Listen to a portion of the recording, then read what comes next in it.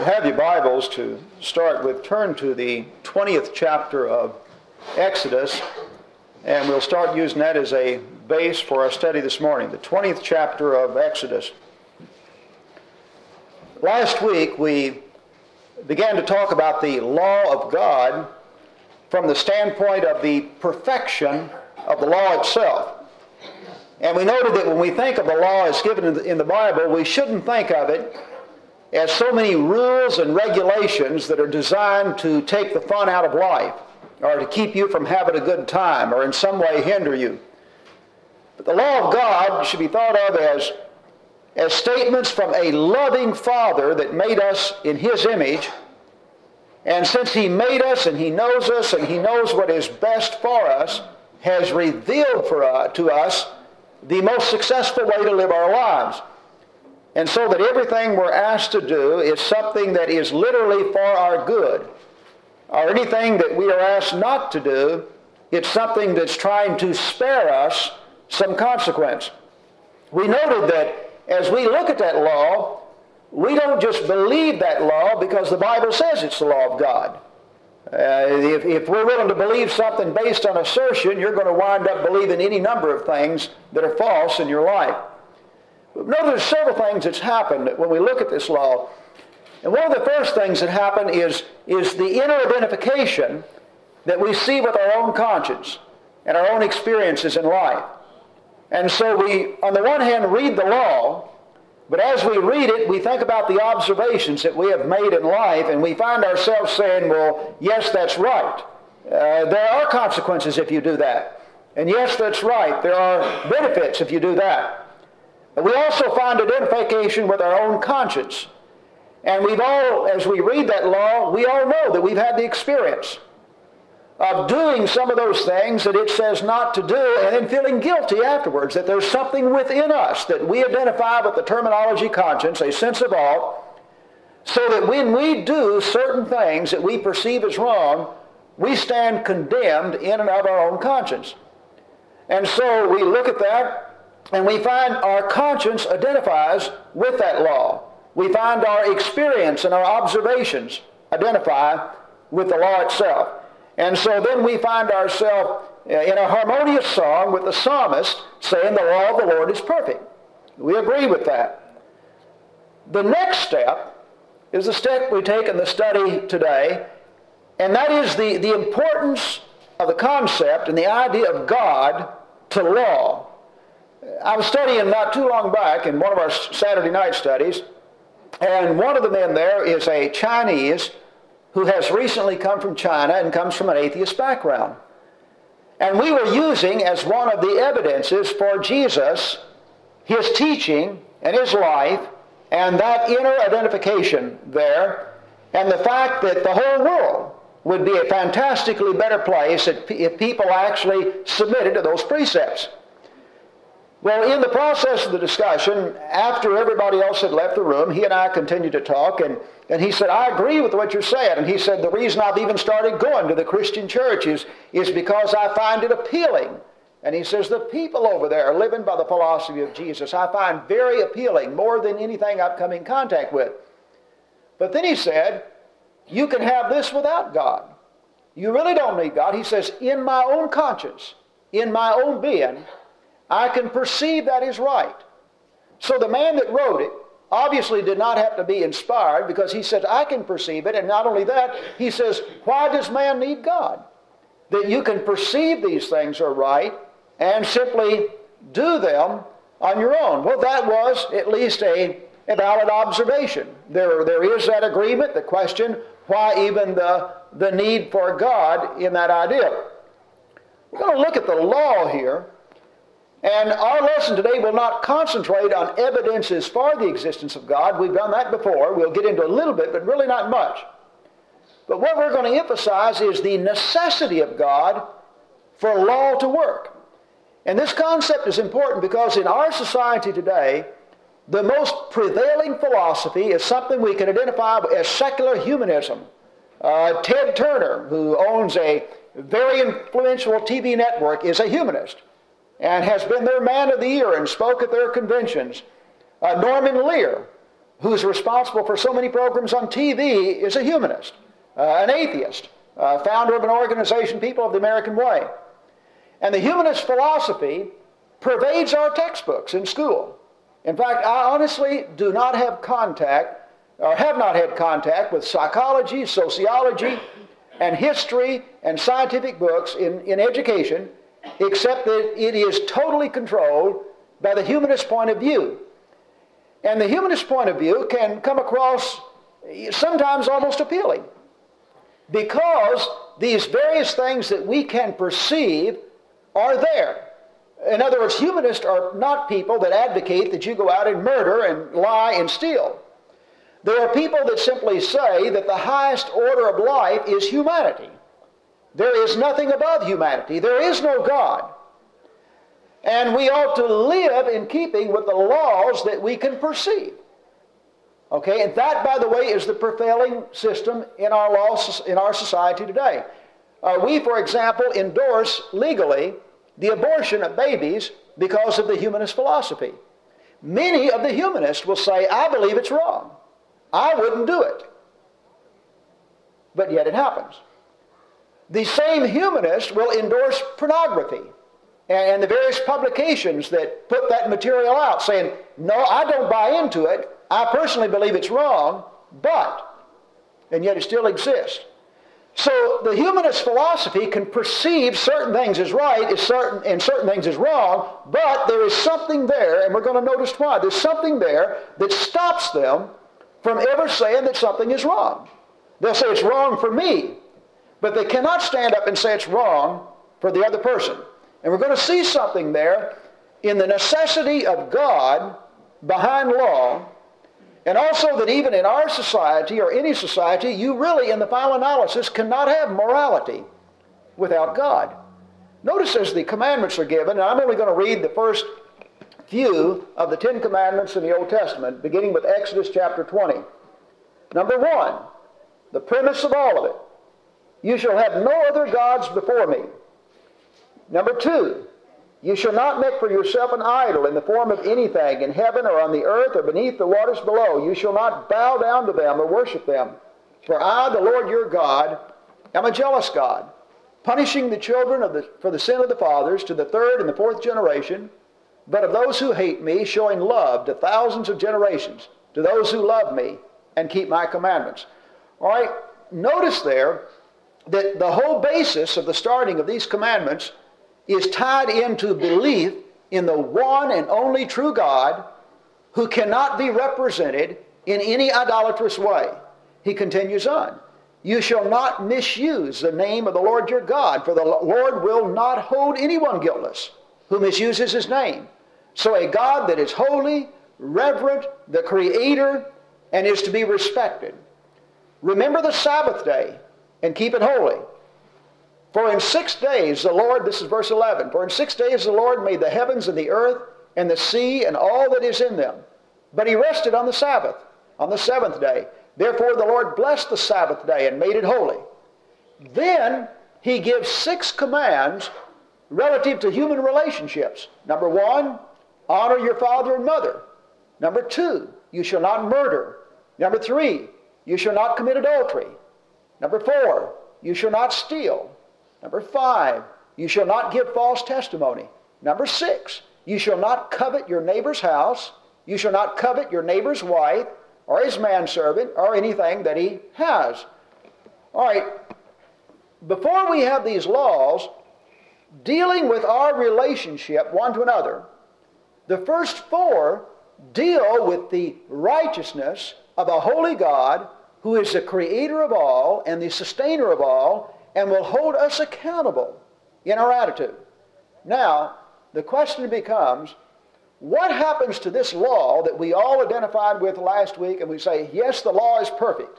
Yes, I see how that if everybody respected this law, and marriage is actually where until death do you part, and people didn't commit adultery, and people didn't murder, and people didn't steal and lie, etc., that this would be a grand place to live.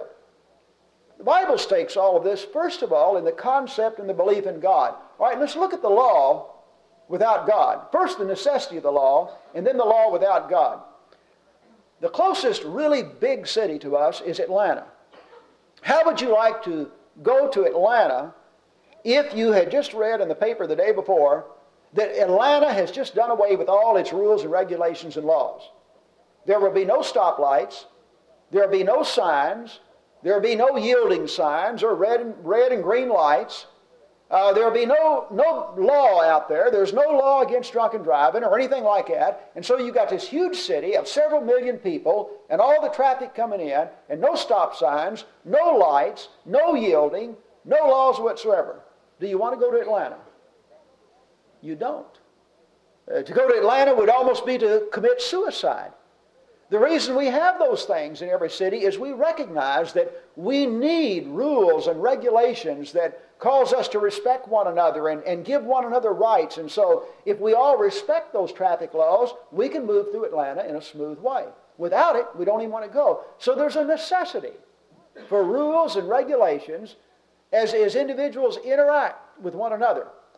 Okay, now, the necessity of something. Let's give Atlanta back its traffic laws. You now have your speed limit posted, 55 here, 65 here, 35 there. You've got your red and green lights. You've got your laws condemning drunken driving. You've got your laws against murder, your laws against stealing. All of those are set in force in Atlanta. But the police force has just went on strike. And so there's no police force in Atlanta. They've all left town. The laws are there, but there's no judge. There's no police force. There's no jail. Do you want to live in Atlanta? Do you want to go to Atlanta? We know something, don't we? Those laws are not going to stand unless there is enforcement behind them. It's not good enough for us to live in a society that says, thou shalt not murder. We know that if you can go to Atlanta and people can murder and nothing happens, and people can steal and nothing happens, and people can lie and nothing happens, and they can get drunk and drive on the road and nothing happens, and you can drive 100 in a 30-mile-an-hour zone and nothing happens, we know that Atlanta's still not going to be a pleasant place to be, because we know that there are going to be a few people, a minority, that will obey and say, hey, it's crazy not to obey these laws. But you know that there are a majority of people out there that are not going to submit to those laws unless they have to be accountable. And we know that the laws are valueless if there's no force behind them, that everybody really becomes a law to himself. What do you think would happen even in a little school like this, a K through 8 or out to the high school, if we said we're going to have all the same rules and regulations? You know, you can't do this and this and this, etc. And you can do this, and you've got to do this if you want to graduate. But there will be no accountability. There will be no enforcement of the laws.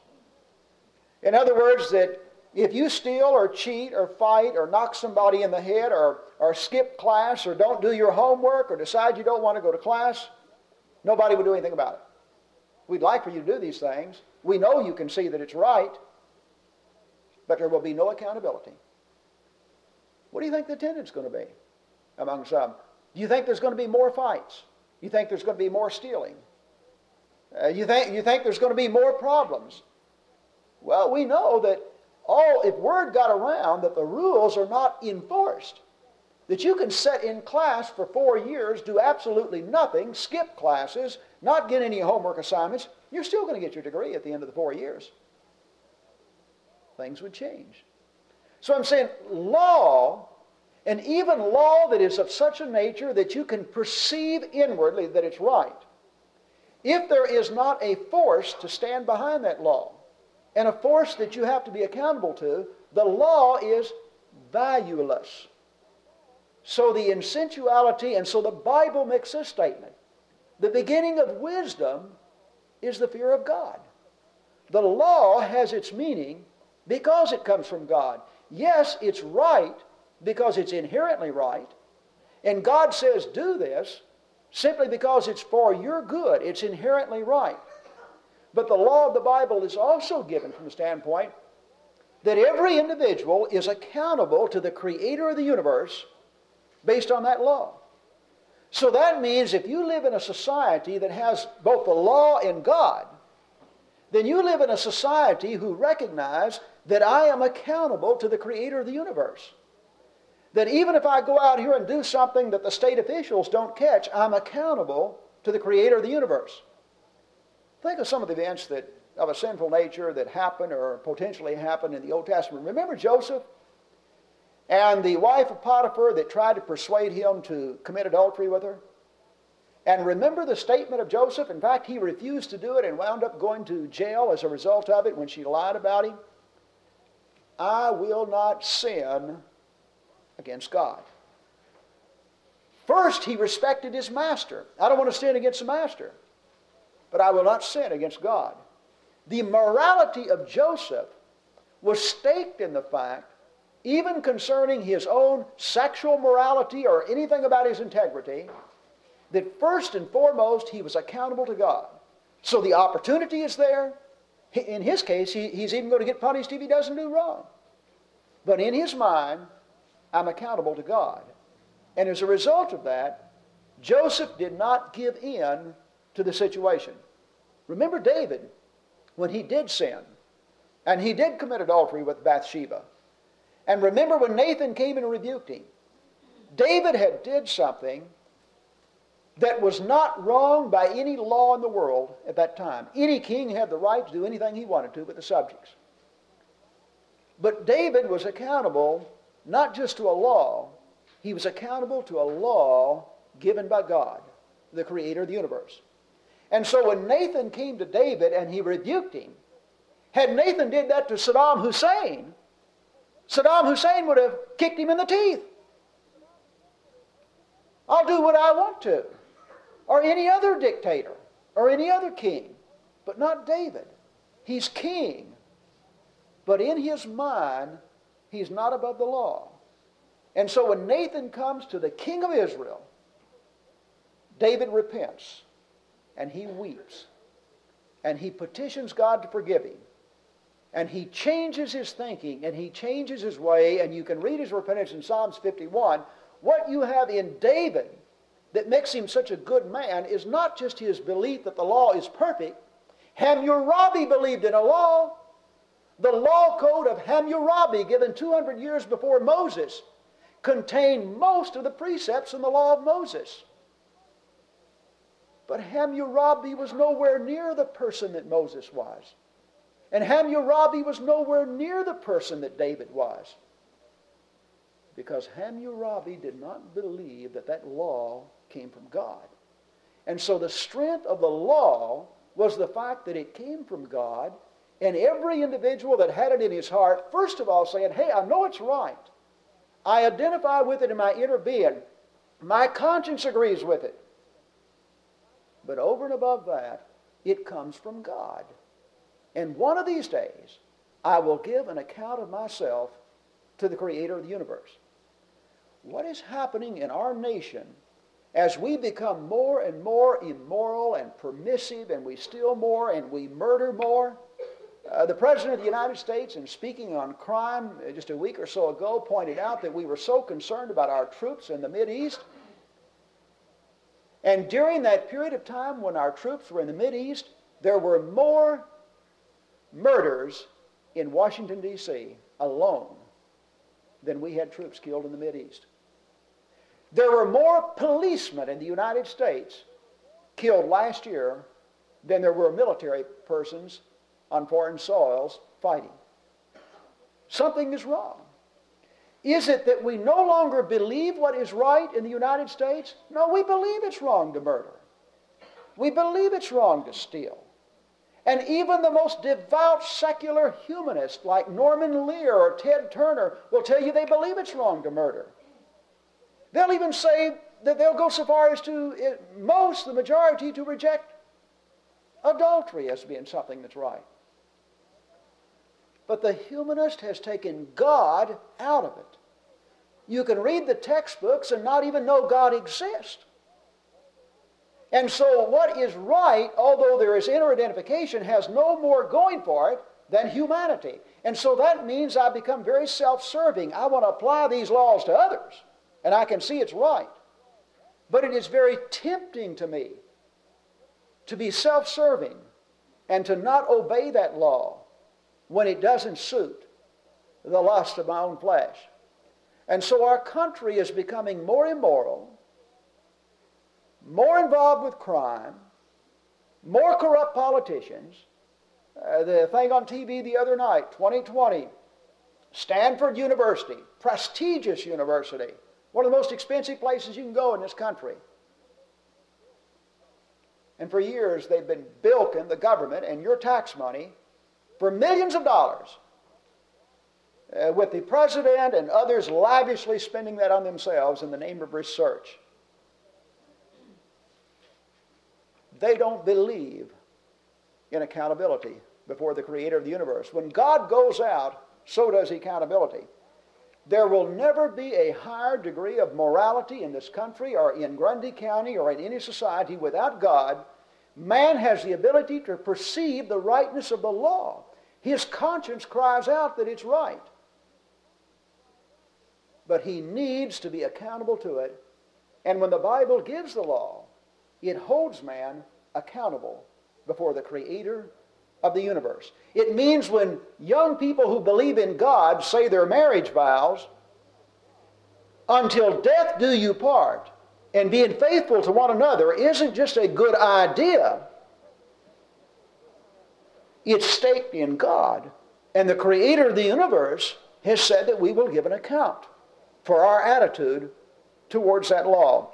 I want to turn over here and read a couple of passages and then read one and conclude the lesson.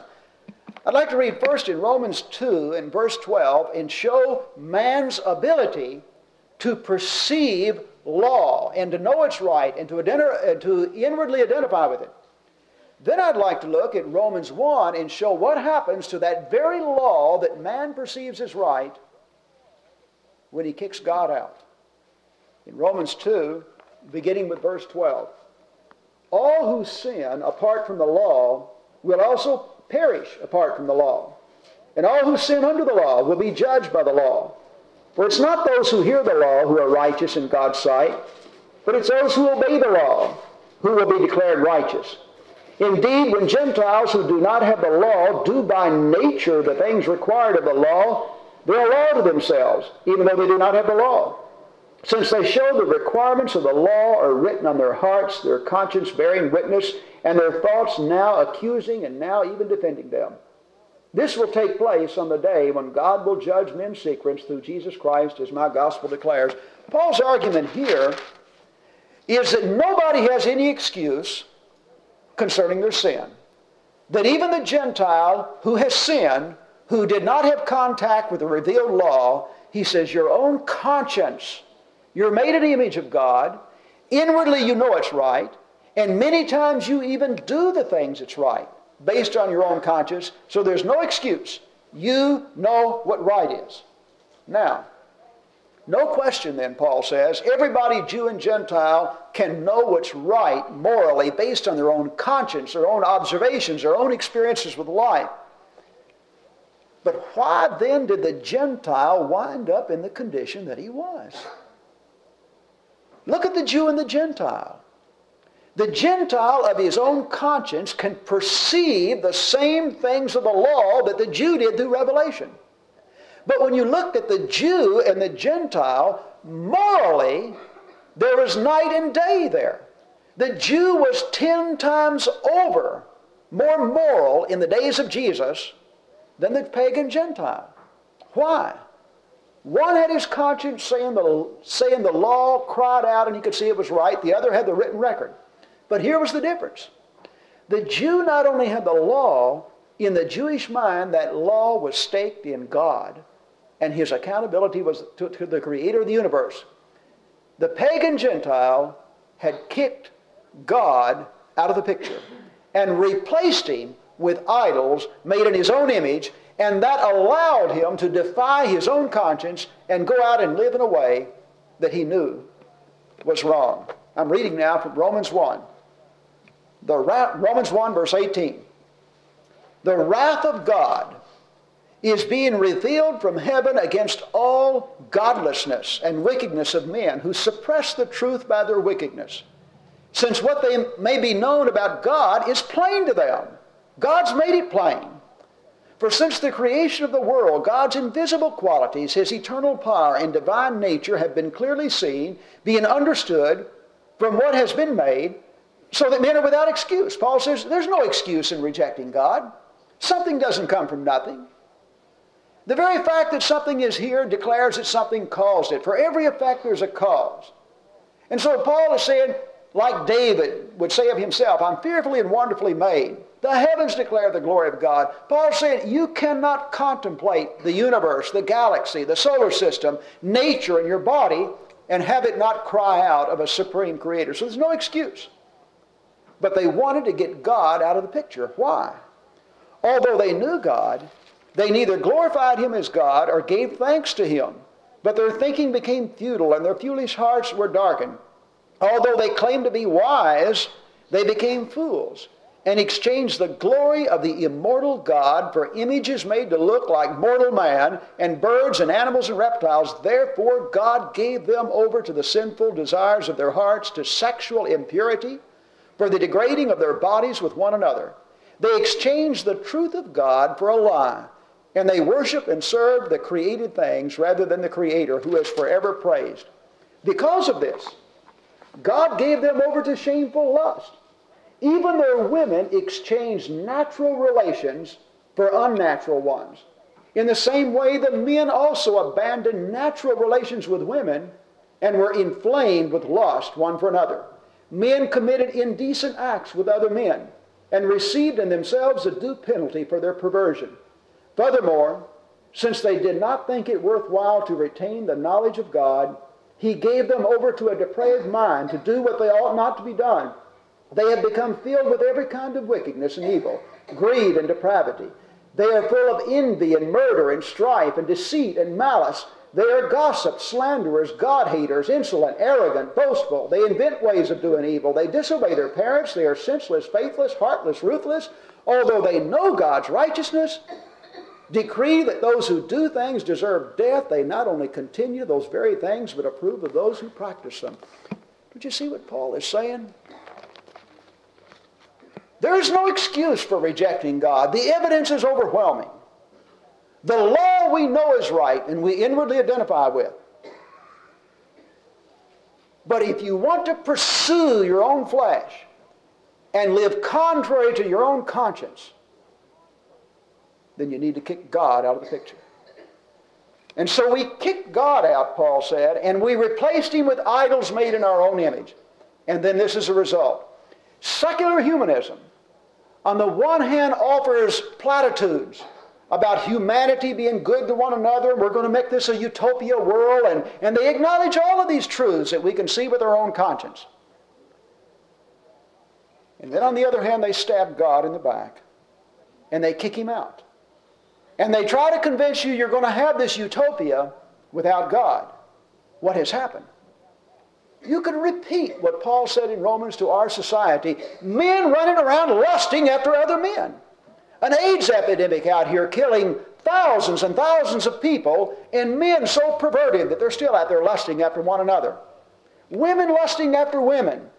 Committing acts between themselves that are absolutely indecent and vulgar even to think about. Children that are brought up insolent and disobedient. Murder on the increase out here. In fact, 23,000 people murdered in the United States. We're not talking about homicides. We're talking about plain old murder through hatred. 23,000 of them last year. 27,000 drunk drivers kill lives on the roads of the United States. And so we have a society that fits right in here. What's the problem? God has been kicked out. There is no morality without God.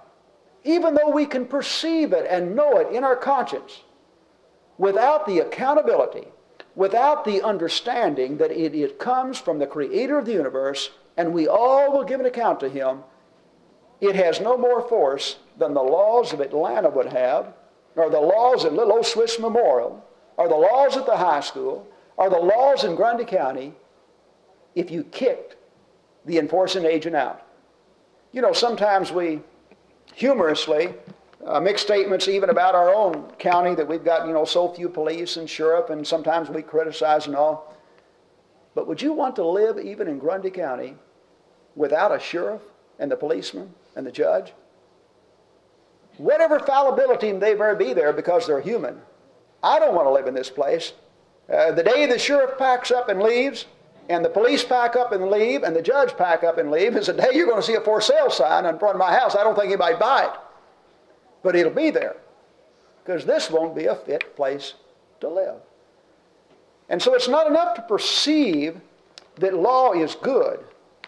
We have to be able to realize that God is behind it. There is accountability, and I'm going to end the lesson with one of the, I think, most beautiful Psalms of all of them, in Psalms 19, where we have this concept all brought together in the evidence for the existence of our Creator, and then the beautiful perfection of the law itself. Psalms 19. The heavens declare the glory of God. The skies proclaim the work of His hands. Day after day they pour their speech. Night after night they display knowledge. There is no speech or language where their voice is not heard.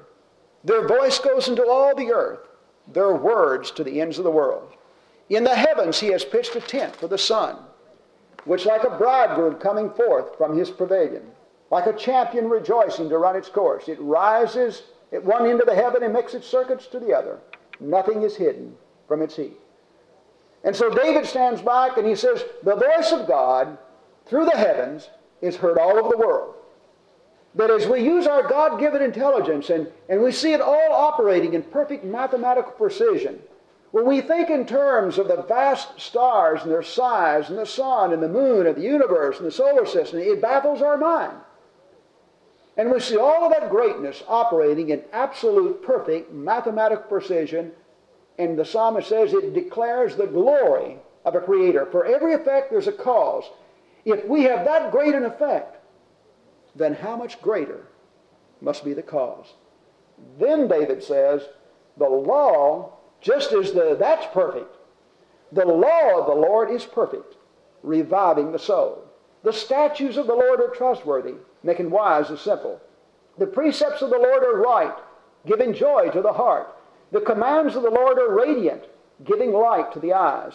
The fear of the Lord is pure, enduring forever. The ordinances of the Lord are sure and altogether righteous. They are more precious than gold, much more than pure gold. They're sweeter than honey, and honey from the comb. By them is your servant warned. In keeping them, there is great reward. Let's conclude our lesson. Think of the perfection of God's law. Think of how much better that your marriage could be, your success in rearing your children, your getting along with others, how much longer you even might live if you respect the law of God. But think further on it. The law is not just something that you identify with in your conscience. It comes from the God who gave you. And one day each one of us will give an account to the Creator of the universe for the attitude that we've had towards His law. Jesus didn't die to take away law. He said Himself, I did not come to destroy the law, but to fulfill it. The law is perfect. Jesus died for lost sinners like you and I who have broken the law. And Jesus died to give us a second chance. And He says, if you're willing to repent of your sins, that's transgressions against God's law, then you can put your trust in me. And God will forgive you of all your sins. My sacrifice will atone. And then begin your walk anew with your life staked in the resurrection of Jesus, depending on your righteousness and your trust in His atonement. But although you depend on it, because at our best we're imperfect, remember all the time, God's law has never ceased to be perfect. And the success of your life here in this world will be locked in to your respect for God's law in the way you apply it in your marriage and in your home and in your everyday affairs of life. Let's conclude our lesson. If you're in the audience as one that is not a Christian, God loves you no matter what sin you've ever committed or ever will commit. If you're willing to repent, God's willing to forgive you. Jesus died for you. If you desire to respond, we give you that opportunity as together we stand and sing.